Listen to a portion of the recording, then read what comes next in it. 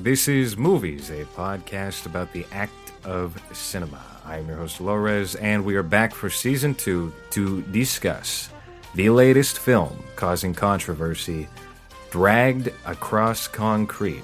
That bulletproof vest you got there is real nice. Makes you look svelte. Like when a female puts on a girdle.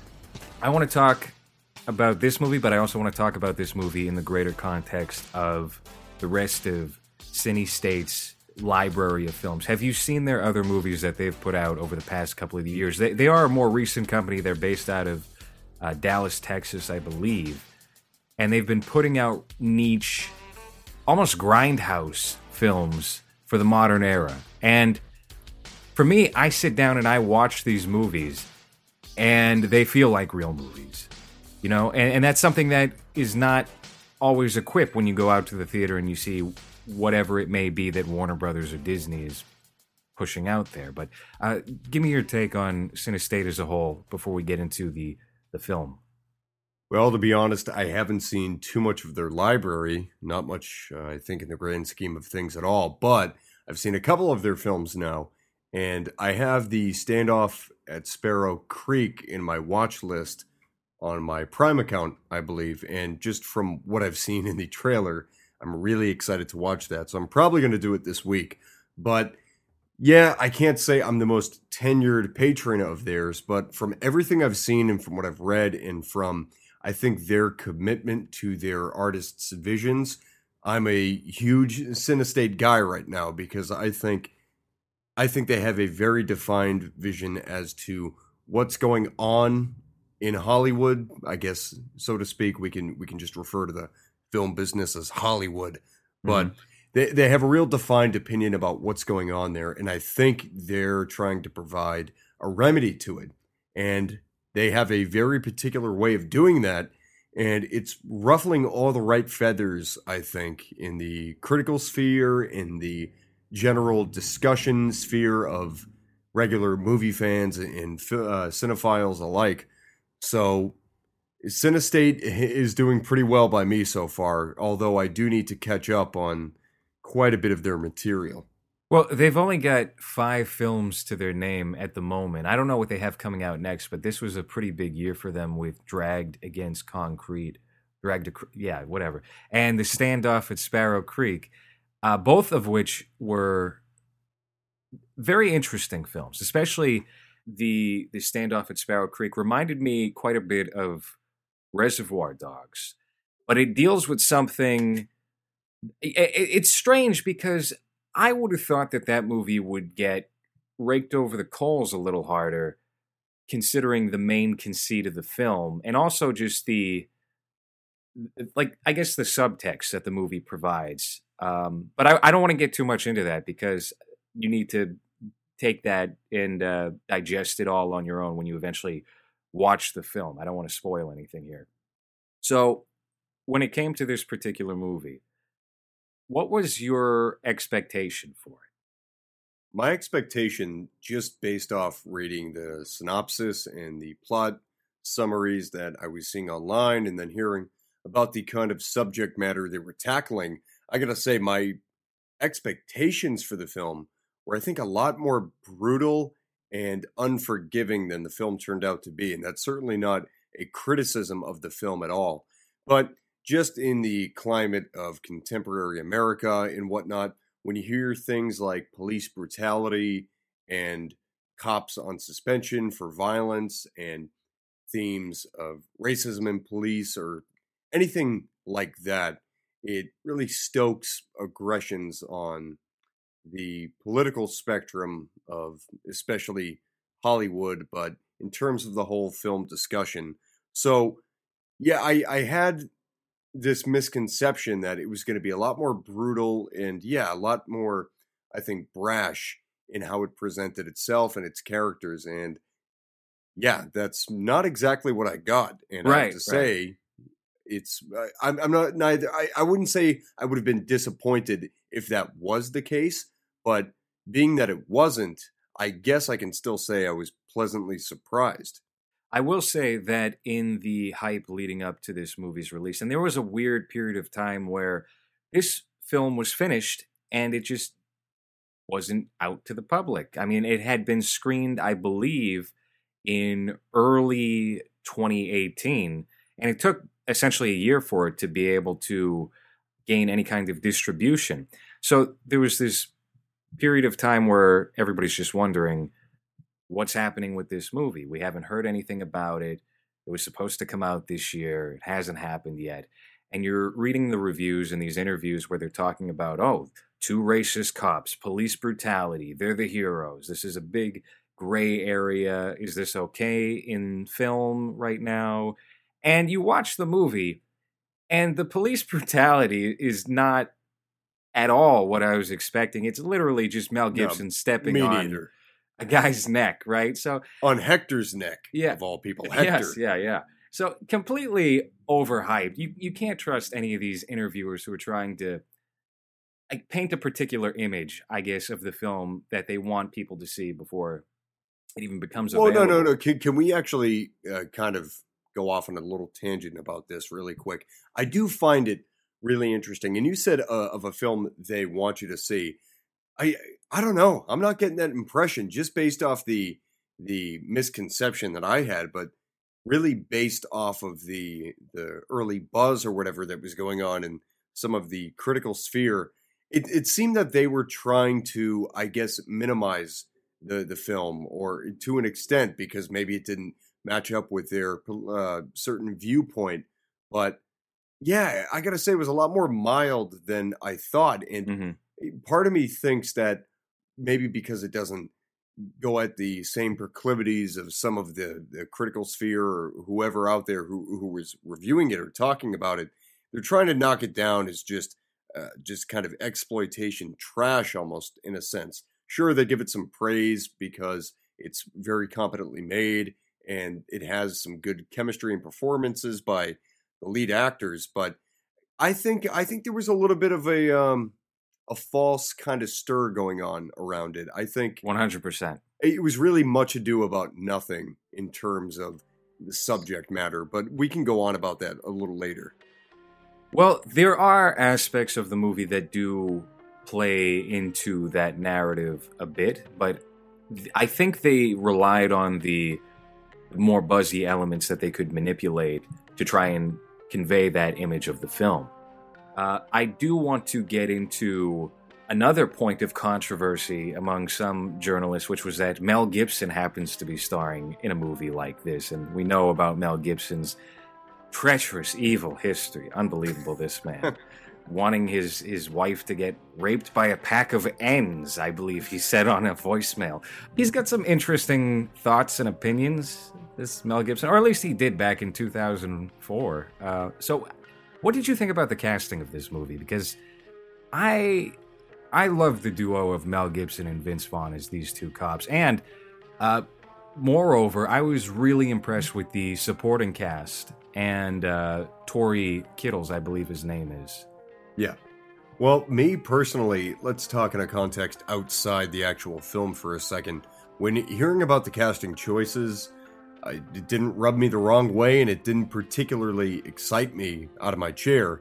But I like both of the actors for what they can do. Now, yeah, you can say what you want about Mel Gibson's recreational activities outside of cinema, but as an actor, as a filmmaker, he's utterly proficient. And I think Vince Vaughn is somebody, especially after watching Brawl in Cell Block 99 from the same director, S. Craig Zahler, he just has a great gusto about him that I think is often unused or it's misused. And this was a case in which it was used quite well, in my opinion. Mm-hmm. So about the duo, I think reading into it is only for the people that really want to kind of connect it to a larger agenda, so to speak. For me, I think it could have been any two actors and or any other two actors. I don't think people would be making the same connections that they are to the themes of the film. I think it is something to note that Cine State seems to come at their films from a particular angle that does not fit in with the rest of Hollywood's agenda. And I don't know how conscious that is or what, or if it's just more old school thinking. But they seem to rely on actors who are not, again, part of that agenda. That's Mel Gibson, Vince Vaughn, also Kurt Russell with Bone Tomahawk. They do recruit actors who have maybe right of center leanings at the very least, politically speaking, but also they bring in fringe actors as well who have either been blacklisted or aren't properly utilized by Hollywood. I'm thinking about Matthew Fox in Bone Tomahawk. He's somebody who has notoriously rubbed people the wrong way on movie sets, and you don't really see him get cast that often. Or, Udo Kier. He pops up in quite a few of their films. He was in Brawl in Cell Block 99, Puppet Master. So there is an element to that. And again, I don't know if it's a deliberate thing or what, because all of these men are very talented. It could just be pure coincidence. But I think it's something to at least note. Yeah, sure, maybe it's something to note. But again, I think that's only really up for evaluation if there are, I guess, bigger agendas at hand. Because what relevance does it really have aside from it being some external kind of conflating issue outside of the actual film itself, right? That might unsettle some people. Now, I know in Brawl in Cell Block 99 in particular, yeah, it does ruffle feathers in terms of it says a few things that maybe a different studio would nix from a script, or shows a few things, or addresses a few themes. But again, at the same time, do we really want homogeny in film? And the answer is a resounding no. I think if you look at the patterns of lately, it's people are getting sick of being beaten over the head with the same perspectives and the same viewpoints and the same thematic elements in every major studio release. Not that these are real indie pictures, but I think it's not really something to talk about unless there's somebody trying to, again, kind of minimize, I think, the impact or the relevance of this film, or trying to simply write it off. As I saw somebody, I'm not even going to mention the website I saw it on, but somebody writing off Zahler as a disciplined and talented troll, which I think that's a gross, it's very dismissive misstatement. I don't like that comment or the idea that that's the case at all, because I don't believe that to be true.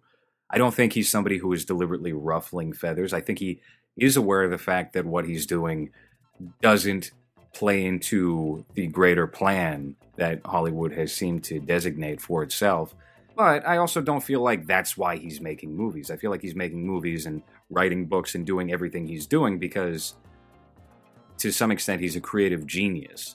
You know, it is interesting to take a look at Dragged Across Concrete and also the Standoff at Sparrow Creek, and I would even say Brawl in Cell Block 99. And these are not movies that would get any kind of funding if Warner Brothers or Disney or Sony were cobbling them together and putting them into production. They would look extremely different. And I think the central themes of the three movies I just named, again, clash with everything that they are trying to promote right now. Well, I mean, if you want to go off on this a little bit more, it is my opinion that just based off what I've seen from Zahler so far, I think he is a little bit of a countercultural filmmaker right now in the landscape. Absolutely. Now, yeah, he's very independent right now. Sure, he's being recognized and he's becoming a little bit of a household name in terms of the cinephile sphere and just the conversation of film in general. He's definitely becoming a name that people are recognizing now. But he's certainly countercultural to almost everything else that's been going on in at least mainstream cinema the last few years in particular. But I'd say he's even countercultural to a little bit of the indie stuff that's going out there too. And that might be why he's resonating so much right now with people. And I know me personally, when I had watched Brawl in Cell Block 99, for example, I picked up on that energy pretty easily. And the good thing about his films, from what I've seen so far, is he's very good at laying things out, but not spelling them out. He's good. He's good with imagery, and he's good with the overall tone and just the film's naturally portraying their message to put forth this countercultural standpoint that I think he's making. But like you said, I don't think he's going out of his way to make it. I think it's honest. And I read an interview with him a few days ago that seemed very convincing, in which he just said, and he was badgered by this interviewer almost, by the way, which I found shameless. And he just said, at the end of the day, what I write is what I find personally compelling. And I wholly believe that statement. And when you look into his background, too, there doesn't seem to be any nefarious agenda. And that's the thing that a lot of people have tried to ascribe to his films. And that's why I get mad that the internet gives stupid people a voice. I'm completely on board with you there. I will say, though, that some elements of, I guess, pushing certain ideas in did feel a little more shoehorned in this movie than they had in other movies. I'm thinking specifically of when Mel Gibson and Vince Vaughn, they sit down at Don Johnson's desk and he basically spells out how being called a racist nowadays is the equivalent to being called a communist in the 1950s. And it felt a little too on the nose for my liking. No, I agree that he did actually throw it out there in that instance. My opinion was that I think that was a little bit of a fake out, so to speak. I think that was almost a smoke screen for what you were going to see in the rest of the film. Because I think, again, the perception of what this film was going to be versus what it actually is radically different. And I think that, on the part of Zahler, was, I think, almost to mock those very kinds of themes that were maybe being critiqued previously in his other films. Because when you get past that scene, outside the context of that scene, in one other scene where Mel Gibson and Laurie Holden, who plays his wife, have a brief discussion about the same kind of stuff, it really doesn't boil down to that thematically. Like, nothing does. It has nothing to do with these men's viewpoints on society and how it treats police brutality and race and whatnot. It really doesn't make its sole focus that, as opposed to something like Crash, which wins Best Picture for being the most schlocky, ham-fisted garbage you could possibly imagine in that right film. Yeah, I would like to transition now into the overall structure of the film, because I had said this to you in a Facebook message. S. Craig Zahler is a novelist by trade. That's where he started. That's where he made his bones to begin with. I look at each of his films and they don't share the traditional film structure in some ways. They feel more, there's a vastness to them. And one of the problems that I had with this movie up front was that the first hour felt a bit slow. And it gave me a perception of the movie that was ultimately subverted roughly halfway through. And then in retrospect, when I finished the film, I realized, okay, even if that first hour or so happens to be weaker than the last 90 minutes of the movie, which I found exhilarating, I was so invested. Without that hour of character development, you probably feel nothing for these two cops and their journey that they're on. And also the Tory Kittles character as well. So what did you think about the film's pacing? And did you find any flaws in that like I had, or was it more acceptable to you? Yeah, I think you make a good point in that hour buildup almost seems a little staggering. But in the grand scheme of the film, when you look at it, a 2.5 hour movie, it really makes sense. And the way I'd classify it, it's an easy term. Everybody knows it's a slow burn. And I think when you come into the film and you see they're doing their thing and they're busted for police brutality early on, and Mel Gibson has his character at least has the inklings of this plan he wants to carry out. It just feels like the stakes are slowly being risen. And I gotta say, the performances of the main actors, if nothing else, even though I think there was plenty of other stuff that kept me hooked in, the performance of the just main two actors, and yeah, Tory Kittles, although you don't see a little bit of him for a little while toward the second act, but just their overall chemistry and just exploring who these guys are after the fact of this faux pas that they had in the field of stepping on Hector's skull or his neck or whatever. It's just interesting to see how Zahler explores their individual humanity. I think that's what kept me hooked in, like you said, for the character development, because we have a very particular caricature, I think, in our heads when we hear about these stories on TV. And this isn't to minimize what the people in real life do, because they have to answer for that. But in the context of this film, they get in trouble early on, in the first 15 minutes maybe of the film. Mm-hmm. And then from there, we see them recede back into their personal lives. And then, yeah, like you said, after the first hour, it's pretty much the exhilarating adventure that it is. But so in that interim period, I just found the exploration of their humanity and to show that their choices, while badly, I think, inspired and I think misguided and a little entitled, you just get a very clear idea of who these people are. And it adds a very human aspect to them that you're not going to see in a movie like Crash or anything like that, where usually these characters are side characters, very caricaturized and written off very, very quickly. They're just bad people because they're bad people and nothing more.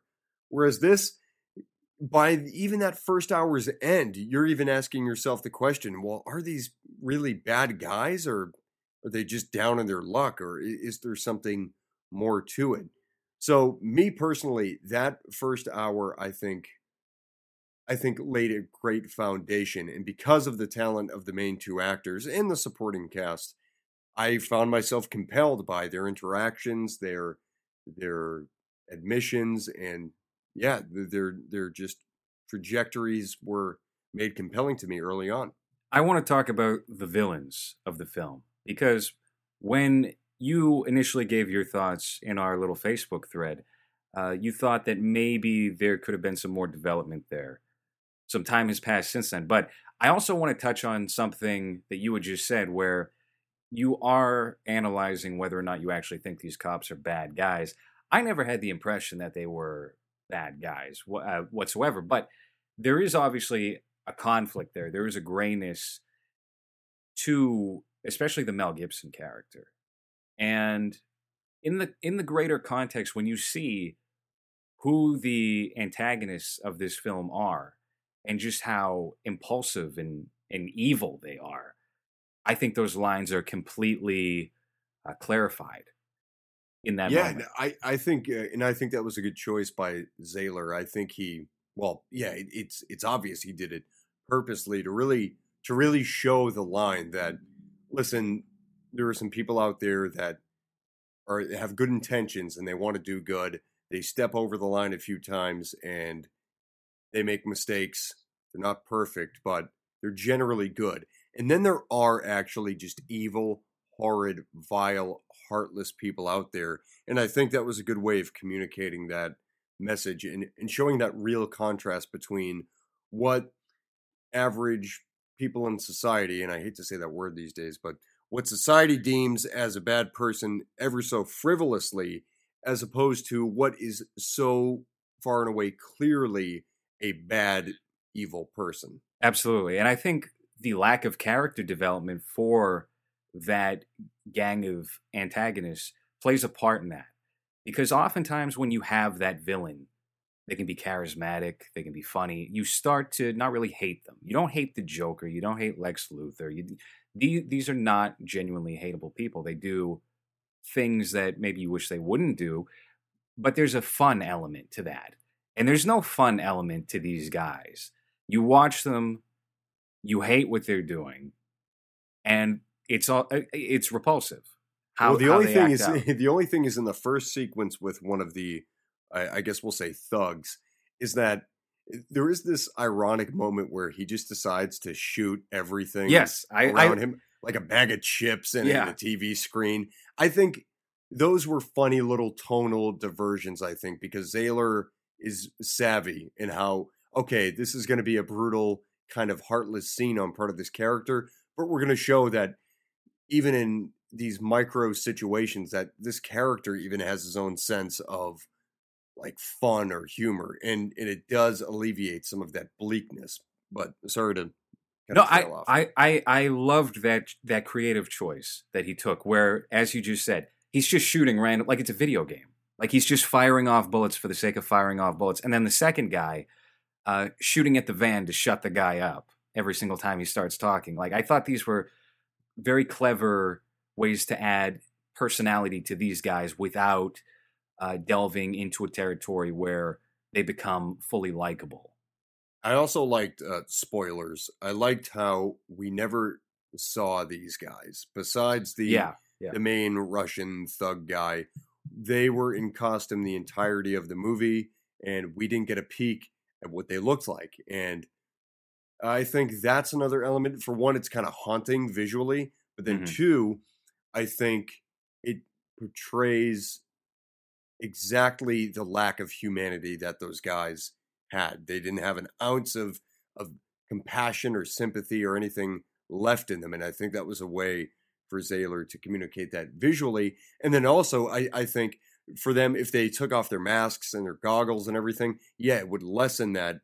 It would lessen that feeling within the viewer, because then you're seeing a person's face there, and it Mhm. might minimize it a little bit. So I did like that as well.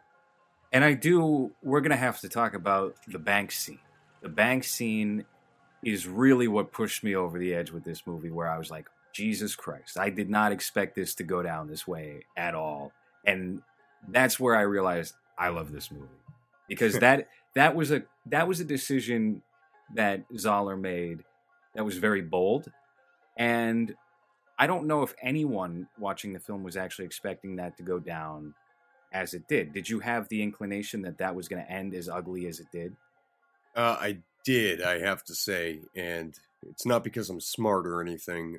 And again, spoilers. I'm sure whoever's listening to this has seen it. Well, here's But the deal. On YouTube, when we do an hour-long show and we don't get into spoilers, people complain about the lack of spoilers. So for all future episodes at this point, there's going to be spoilers. So spoil away. okay, so when they introduced the Jennifer Carpenter character, I was like, hey, good to see her back in this movie. She was in Mhm. Brawl in Cell Block 99, and she was pretty good in that. I think she's a very talented actress. And I mean, especially in the short window that she has, she plays this mother that's having some kind of slight depression after birthing her child. Yeah. And the build up, I think about halfway through the build up, I knew something was going to happen, because she skips out on the bus, runs home, breaks down, and her husband's like, all right, that's enough. You got to go back to work. And with all that leading up, I just thought there's no way this ends good for her. This can only end badly. Well, here's what I was anticipating. I thought, here's what I thought was going to happen. She's going to go into the bank. Everyone is going to get gunned down. She's going to be the one survivor. They're going to take her as a hostage, and that's how the rest of the movie is going to play out. No, that's not what happens. What happens is she has her hands in her face blown the fuck apart with a very powerful gun, and it's very fast, immediate. She's like she's the first one to die in the bank, Yeah. and that's ultimately what shocked me about this movie, and I respected that creative decision a whole lot. She is like third build, ultimate, or third or fourth build, and she's on the poster, and she's only in the movie for maybe about 10-15 minutes tops. So I was expecting this to have legs to it. I really thought she was going to at least make it to the end and then maybe die there. But no, she's just one of these Brawl in Cell Block 99 actors who essentially is doing a cameo in this film along with Don Johnson and Udo Kier. where she pops up and she's not on screen for long. Yeah, that scene was just very unforgiving in a great sense. And Yeah. Even though I felt I saw it coming, I think it served the purpose of the story ever so effectively. Just because, again, it's about the lack of humanity that those guys had, and that being a contrast from what we think is or what we usually perceive to be a lack of humanity in the two police officers in Mel Gibson and Vince Vaughn. And yeah, I think Zahler just wanted to put that in as well as kind of an aside, and that's the novelist in him really bridging in that character, just a complete aside from the central plot of the film to illustrate, minor but important point of the movie about the actual villains, and to, I think, just showcase that, nobody's safe. This isn't a clean, tidy movie where people are going to escape out of convenience, or because it would suck if they got killed. And this was an example of the latter. What did you think of Vince Vaughn's bleached hair gay novelist look? Oh, I mean, geez, I thought it was more effective than the white face that Michael J. White and Tory Kittles were wearing. When they showed the disguises for Tory Kittles and Michael J. White, my immediate thought was Kenny's Judson Riverhawk appearance from Bitcoin Madness, where he was just in a straw blonde wig and had white face on. But yeah, I did love Vince Vaughn's disguise there, the bleached hair gay novelist look. And Mel Gibson, I don't even think he was in a disguise. What did he just have on? Sunglasses or something? A hat? And a hat, yeah. Sunglasses, the classic like middle-aged boomer disguise, sunglasses and a hat. So getting into the latter half of this film, I started to notice that the tone of the movie shifted around the 90-minute mark. And I don't know if you've seen this film that William Friedkin directed, I believe in 1977, called Sorcerer. But it's this movie about a bunch of like freelance truck drivers who have to drive some kind of explosive material up a mountain. And it's very sensitive. You hit a bump in the road, the whole truck could go up. For whatever reason, I felt that this movie was channeling a lot of that movie, Sorcerer, and that weird kind of anything could happen at any moment. It's a free-for-all. We have a prize at stake, essentially, in that the gold. And it made it more intense and more fun leading into the finale, because I did feel as if somebody was going to get away with all this. Everybody has their motivations. We have enough characters here where I don't think Zahler is going to leave us with, the gold is just going to sink into a swamp. What was your feeling going into the finale? Did you have any expectations for who may live, who might die, and were you surprised at all at how things unfolded? Yeah, that's a good question. Going back to the Friedkin connection that you had, I think it's no coincidence that Zahler is, I think, channeling on his affinity for grindhouse films and 1970s films. And I gotta say, this guy, he understands what I want to see, because that's exactly the kind of films that I would be tapping into, or will be eventually as a filmmaker myself. But yeah, I think he has a real sense for stuff like that has worked, and I think he doesn't really stray from conventions that worked back in the 70s with the shooting style, with the grittiness, with the one takes, the long takes. And I think he has very conservatively modernized it into the late 2010s now, 2019. But in terms of, going toward the conclusion, I guess it was such a nail biter, because there was this lingering sense toward the end of the film that Michael J. White and Tory Kittles were ready to bail on this terrible job they got themselves in on with these just heartless thugs and this Russian piece of shit. And there was also this inkling that they were on to Mel Gibson and Vince Vaughn's characters, tailing them throughout the entirety of the second and third act. And so I was really on the edge of my seat in terms of, are they going to end up working together? Are they going to let Vince Vaughn and Mel Gibson sabotage this mission so they can get out with with themselves in one piece? And who's going to get the gold if that happens? So yeah, I was theorizing that, especially Tory Kittle's character, who they call him Slim, but his name's Henry, I believe, in the movie.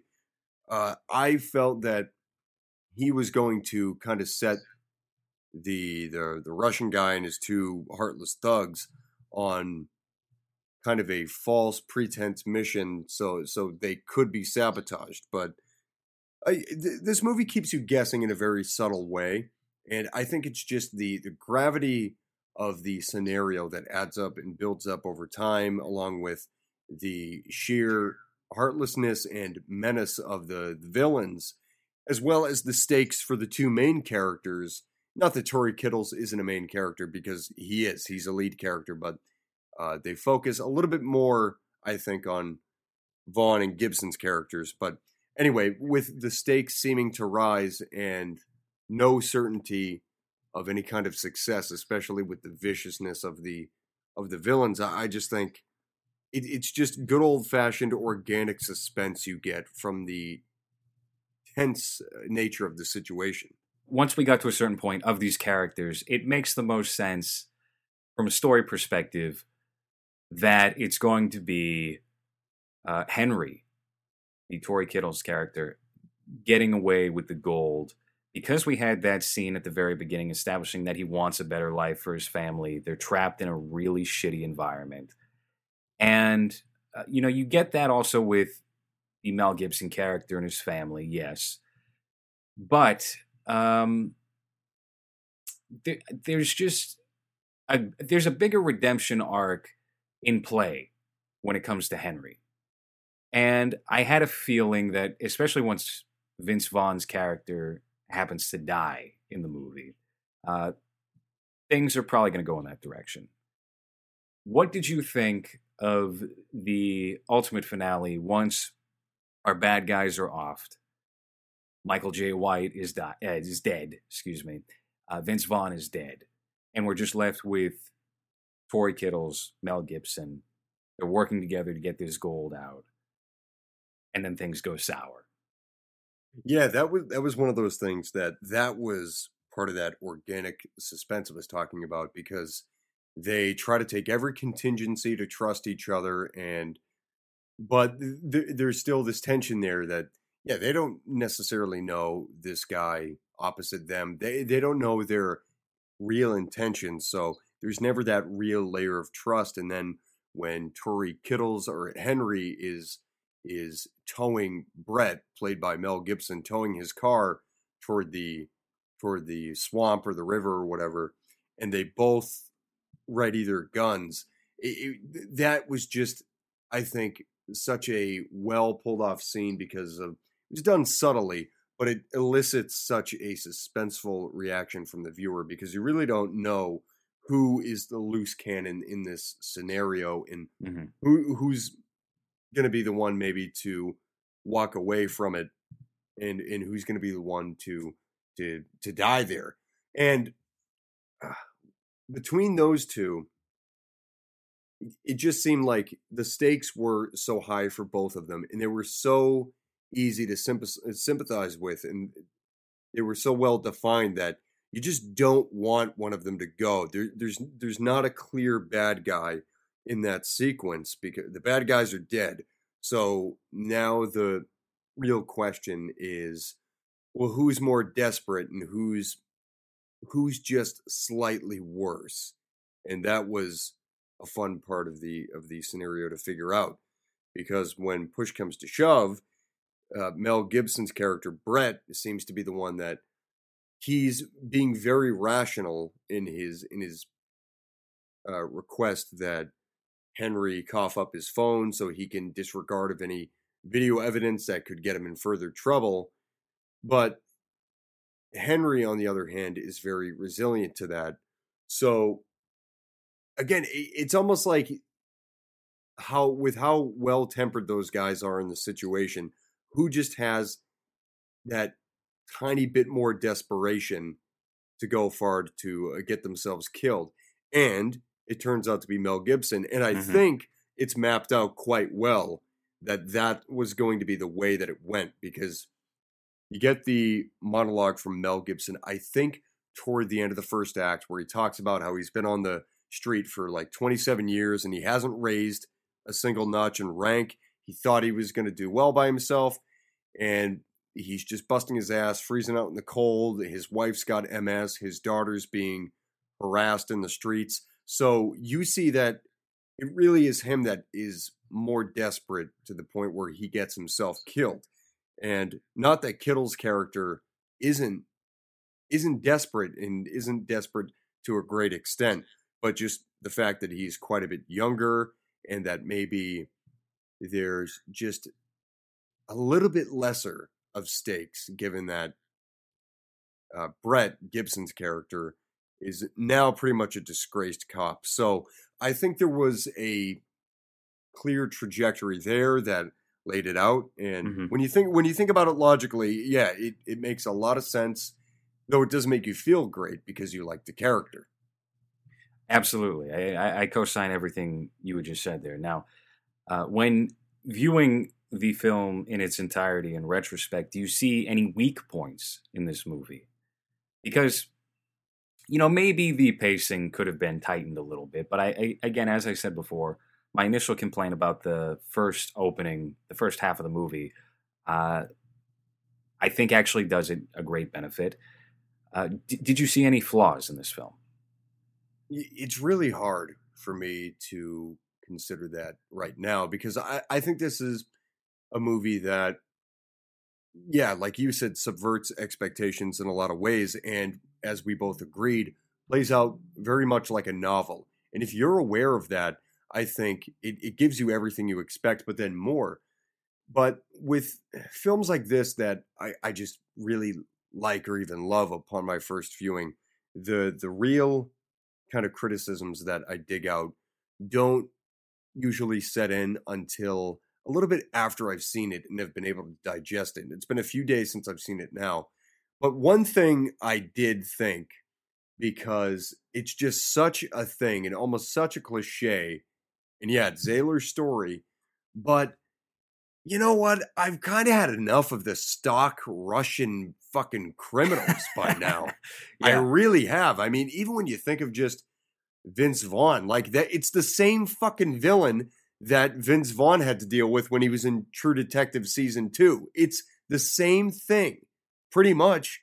And it's like, okay. Well, they're skeevy people. I mean, what do you want? Another Japanese abortionist or Korean? Excuse me. I mean, no, well, I fully agree with that. I do think that they are, and they have been overused forever.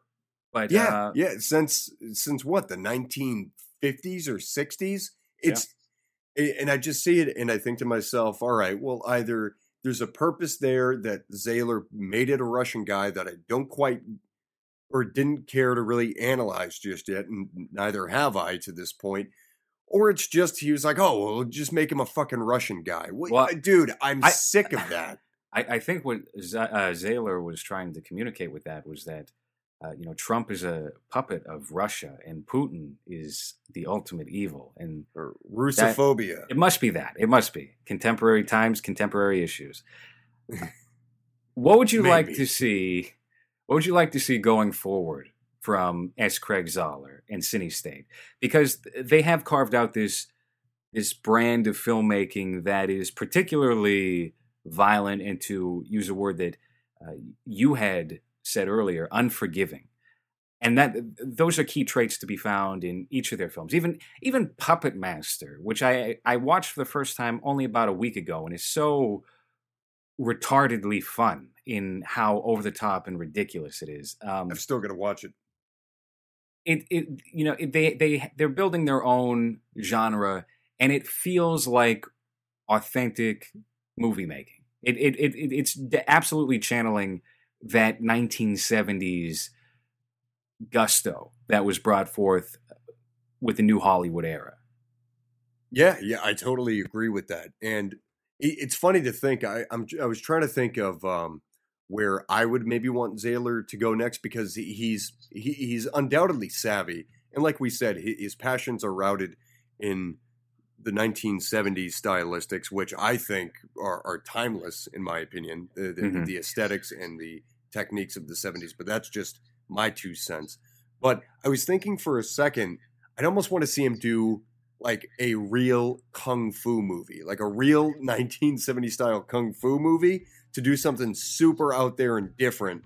But he almost kind of did that with Brawl in Cell Block 99 because it's very hand-to-hand combat based.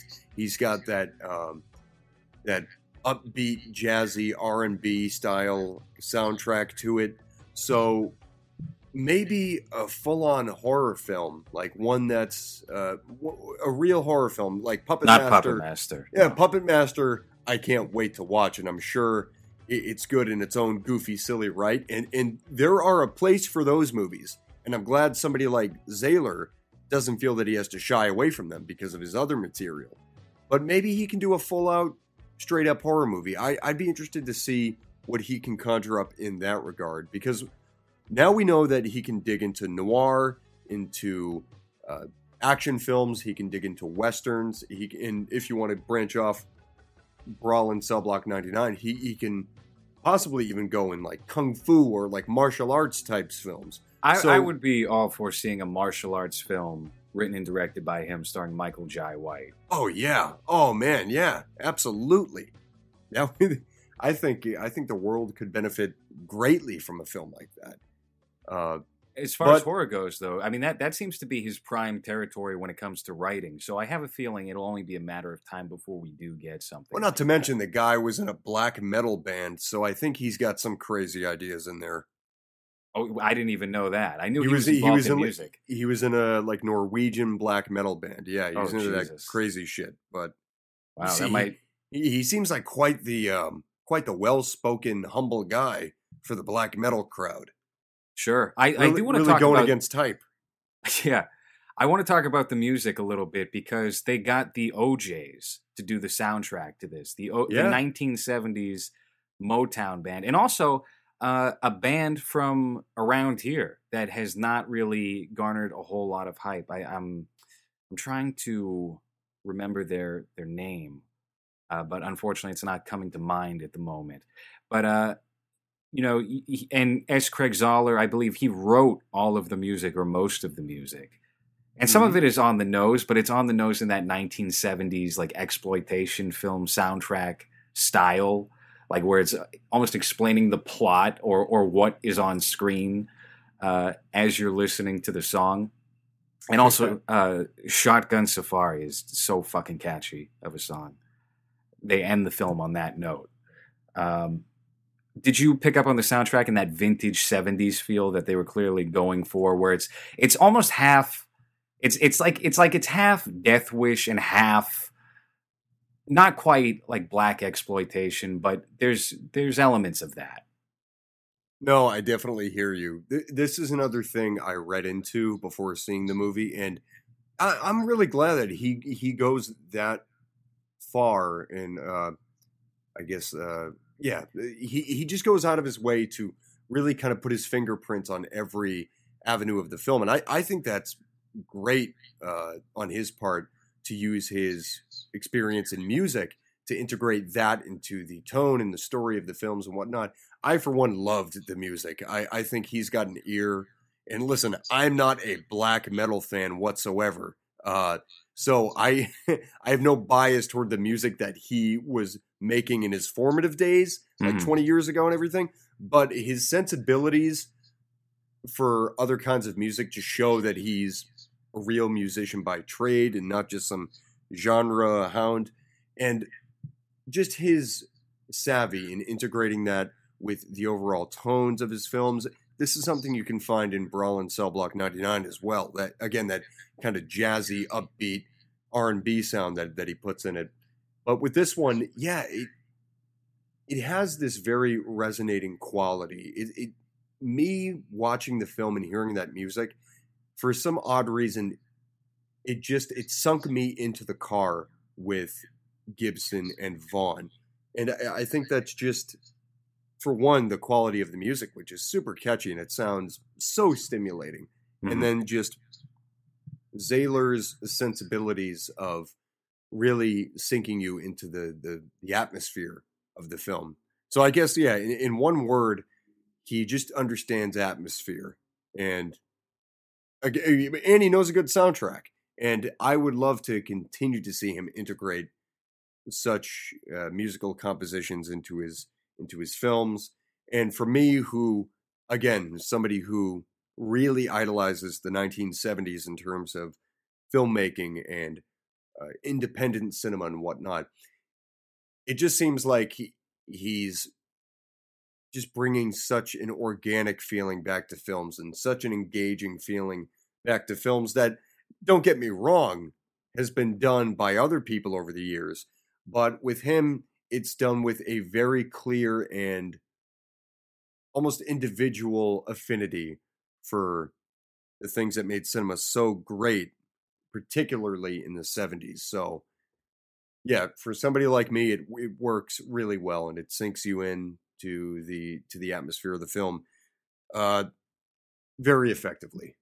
I completely agree. And I want to touch on two things. But first off, the name of the group that is performing on the soundtrack alongside the OJs is Tavares. And they're from New Bedford, Mass. So, oh, wow. That's pretty damn close to us. Yeah. So something you had just said is that it all feels very individual because his fingerprints are all over so much of the creative process here when it comes to the writing, the directing, and then the music as well. That is absolutely something that I don't know if we're lacking it, but we're lacking it on a grand scale from multifaceted, creative, talented individuals.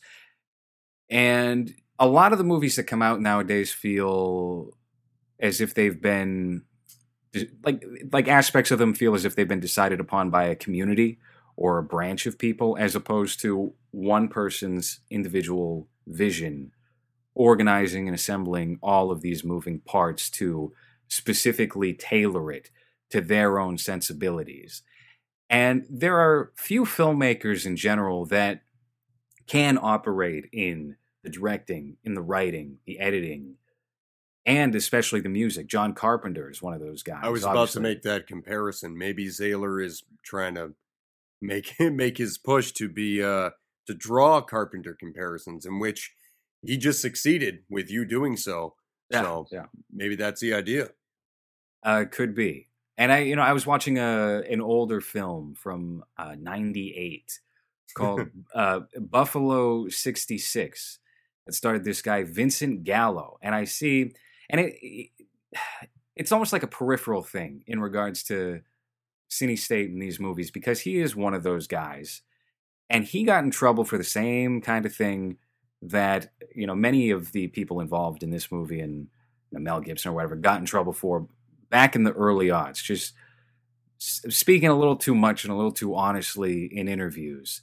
And he was another one of these guys who had his hands in every aspect of the creative process of his films, and eventually decided to bow out of Hollywood for that reason.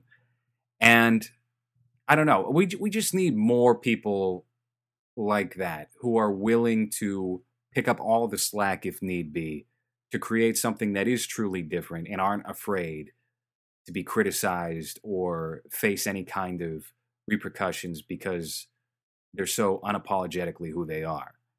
Yeah, I think this is a really important conversation that does need to happen in cinema right now. And this is something that I'm pretty sure you follow Jim Cummings online. And something that he said pretty much about ownership of your movies. And it's something that Zahler really seems to understand, because the argument that Cummings makes is that, yeah, sure, you can sell it out to a major distributor. They can take a high percentage of the gross and of the residuals and whatnot, and it's really not your property anymore. So what you should be doing, and the tides look to be changing.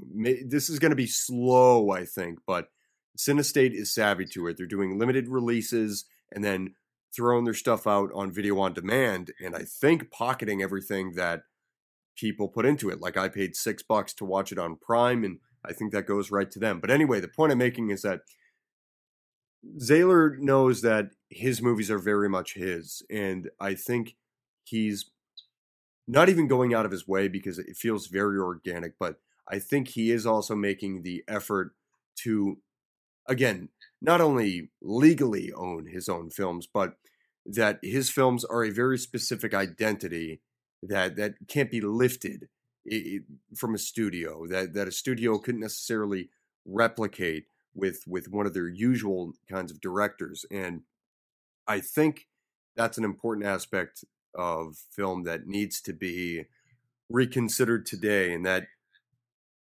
films are supposed to be very personal, and when it's somebody who's trying to carve themselves out as a modern auteur like Zahler is, it seems that he's really emphasizing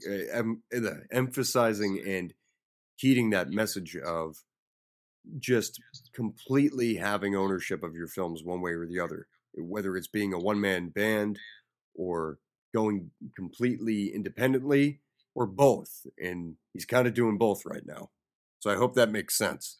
Yeah, and I couldn't agree more with what you just said. I did want to ask, because you brought up Jim Cummings, who do you feel, who would you cite as proper contemporaries to Zahler who fit within that particular mold?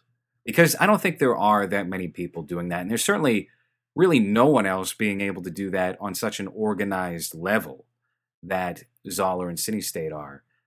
But who would you put in that same bracket? No, it's really difficult to think because Zahler really, I think, he's making waves in the business right now and really making a name for himself because of these things, and because maybe it was a concept that studios and the consumers felt was antiquated in a sense. And not to say there aren't a slew of talented independent directors out there. I mean, hey, we'll even throw them out there for the sake of argument. Jordan Peele is a pretty talented independent director, but the problem with Jordan Peele is that he's not really channeling that same kind of individual energy that Zahler is, in the sense that Zahler is doing it because he loves it, and it doesn't seem like they're making huge profits off his movies right now, but it's the financial risk that he's taking, that they're taking. Peele is admittedly very conscious about the corporate nature of his work, and I think he's willing to rub elbows with the right people to grant himself a bigger platform. And I mean, he said all of this in interviews, if you don't believe me. But Zahler really doesn't seem to be too bothered by that. He seems to know what kinds of movies he wants to make, and he also knows that they can at times be polarizing. He's said this in interviews himself as well. So it's really interesting, because while we have a lot of independent talent out there, I don't think many are working in the same vein right now as Zahler is with Cine State. And I think Cine State, if you follow their feeds, if they weren't before, they're at least becoming very conscious about that, again, like I said, countercultural and almost counter-corporate aspect of their productions. And yeah, so that's what makes it a rarity right now, and why I really can't think of anybody that kind of measures up to that allure, or at least that standard right now. No, I would say that Jim Cummings is pretty close to that, but it's still very early there. We need to see if he can actually follow up Thunder Road. And, he's done well with producing and directing these short films, but I'm very curious to see how his career unfolds. And it's interesting that you do mention Jordan Peele. Have you seen Us yet? No, I actually want to. Even though I'm a staunch critic of his, I do want to see Us, because it looks like technically proficient and it looks competently put together. It's just a hyperbole I can't get over. I'll tell you what. Well, also, have you seen The Twilight Zone? Because I know that is fresh to CBS All Access now. I haven't checked it out yet. They put But a I couple did- episodes on YouTube, so I plan on watching them soon. But as far as Us goes, I will say that I don't think it was a bad movie, but I believe that the success of Get Out has changed his filmmaking style and made him more aware of his at least the traits that were praised for Get Out, and he's chosen to lean harder into them, and it's killed a bit of the luster that I found present with Get Out. And that's all I'll say for Us, because maybe there's an episode there in the making with you or whoever else. you know? Sure. So I would like to do a follow-up episode with you to this one on the standoff at Sparrow Creek, because I think you'll understand why that movie is extremely daring for its subject matter by the end of it. And again, that's all I'll say. I won't get into any spoiler talk for that particular film. It's a fun, tight, tense little movie, and it might be my favorite of the year thus far, even more so Wow. over this one, which I put pretty high up. Yeah, It's- yeah. If there's no confusion, Dragged Across Concrete is. I think this might be a knee-jerk reaction, but I don't think it is. I think Dragged Across Concrete is probably in the top 10. I would say, yeah, top 10. Top 10 crime films of this decade, no questions asked. Whoa, that's. I thought you were going to say top 10 of this year, even though it's only April. But really, that's a pretty bold statement to make. I mean, granted, we're at the end of the decade now, but Yeah. what else would be in that tier? Again, I would have to think. Well, I know one of your favorites would be Drive. And while I don't necessarily love that movie as much as everybody else, I think it did a lot for the crime genre, because the crime genre is very procedural a lot of the time. We get a lot of, like through the 90s and early 2000s, we got a lot of Robert De Niro style gangster movies, which kind of ran their course. And then we had the heist movies, when you think of things like The Italian Job and whatnot. Drive, and why Dragged Across Concrete could probably be classified as some of the best of the entire decade, is because they subverted the genre cliches almost completely and induced stylistics that I think 99% of the rest of the film landscape wouldn't integrate before then. And I think they offered real change and gave a new direction. Now, this is going to have to be proven over time with Dragged Across Concrete, but they really paved the way for a new direction in crime films that subverted the cliches and gave more substance. But that's just my take right now. It's funny that you mentioned Drive, because my instinctive reaction to you saying that movie was, is that really a crime film? But it's absolutely a crime film, and you're right in that it subverted so much of what was established by putting the crime element second. It's a much softer, I don't want to say feminine, but there's almost like just a weird air of romanticism to it that changed a lot of filmmaking throughout this decade, where a lot of people are more hung up now on the visual elements and the peripheral aspects of those movies, as opposed to leaning into the gratuity of the violent nature that's featured in the film. Now, obviously, Refn does that because Gosling stomps a guy's head like a fucking melon in an elevator. So there are those aspects still, and it provides a great contrast to the otherwise beauty of the movie. But yeah, I think you're on point there to name Drive as one of the 10 of this decade. I would have to finish out the rest of this year in film and see if anything else can measure up to Dragged Across Concrete. But I don't think you'd be that far off in saying it might be one of the 10 of the decade. It'll take a little bit of time and retrospect. Well, I mean, just before think about it. can say that. Let's just go over it really quickly. Just think about it by year. I Sure. think if we classify this Dragged Across Concrete as 2019, just for the sake of argument, I know it was made last year, but if we classify it for 2019, we're in April right now. I think it will be really hard to top that Subversion by any crime film that comes out later this year. That you're going to be able to say, they're following that cliche, or this character is doing that. I've seen that before, or this, yeah, the villain is lame. He's too sympathetic. He's not intimidating.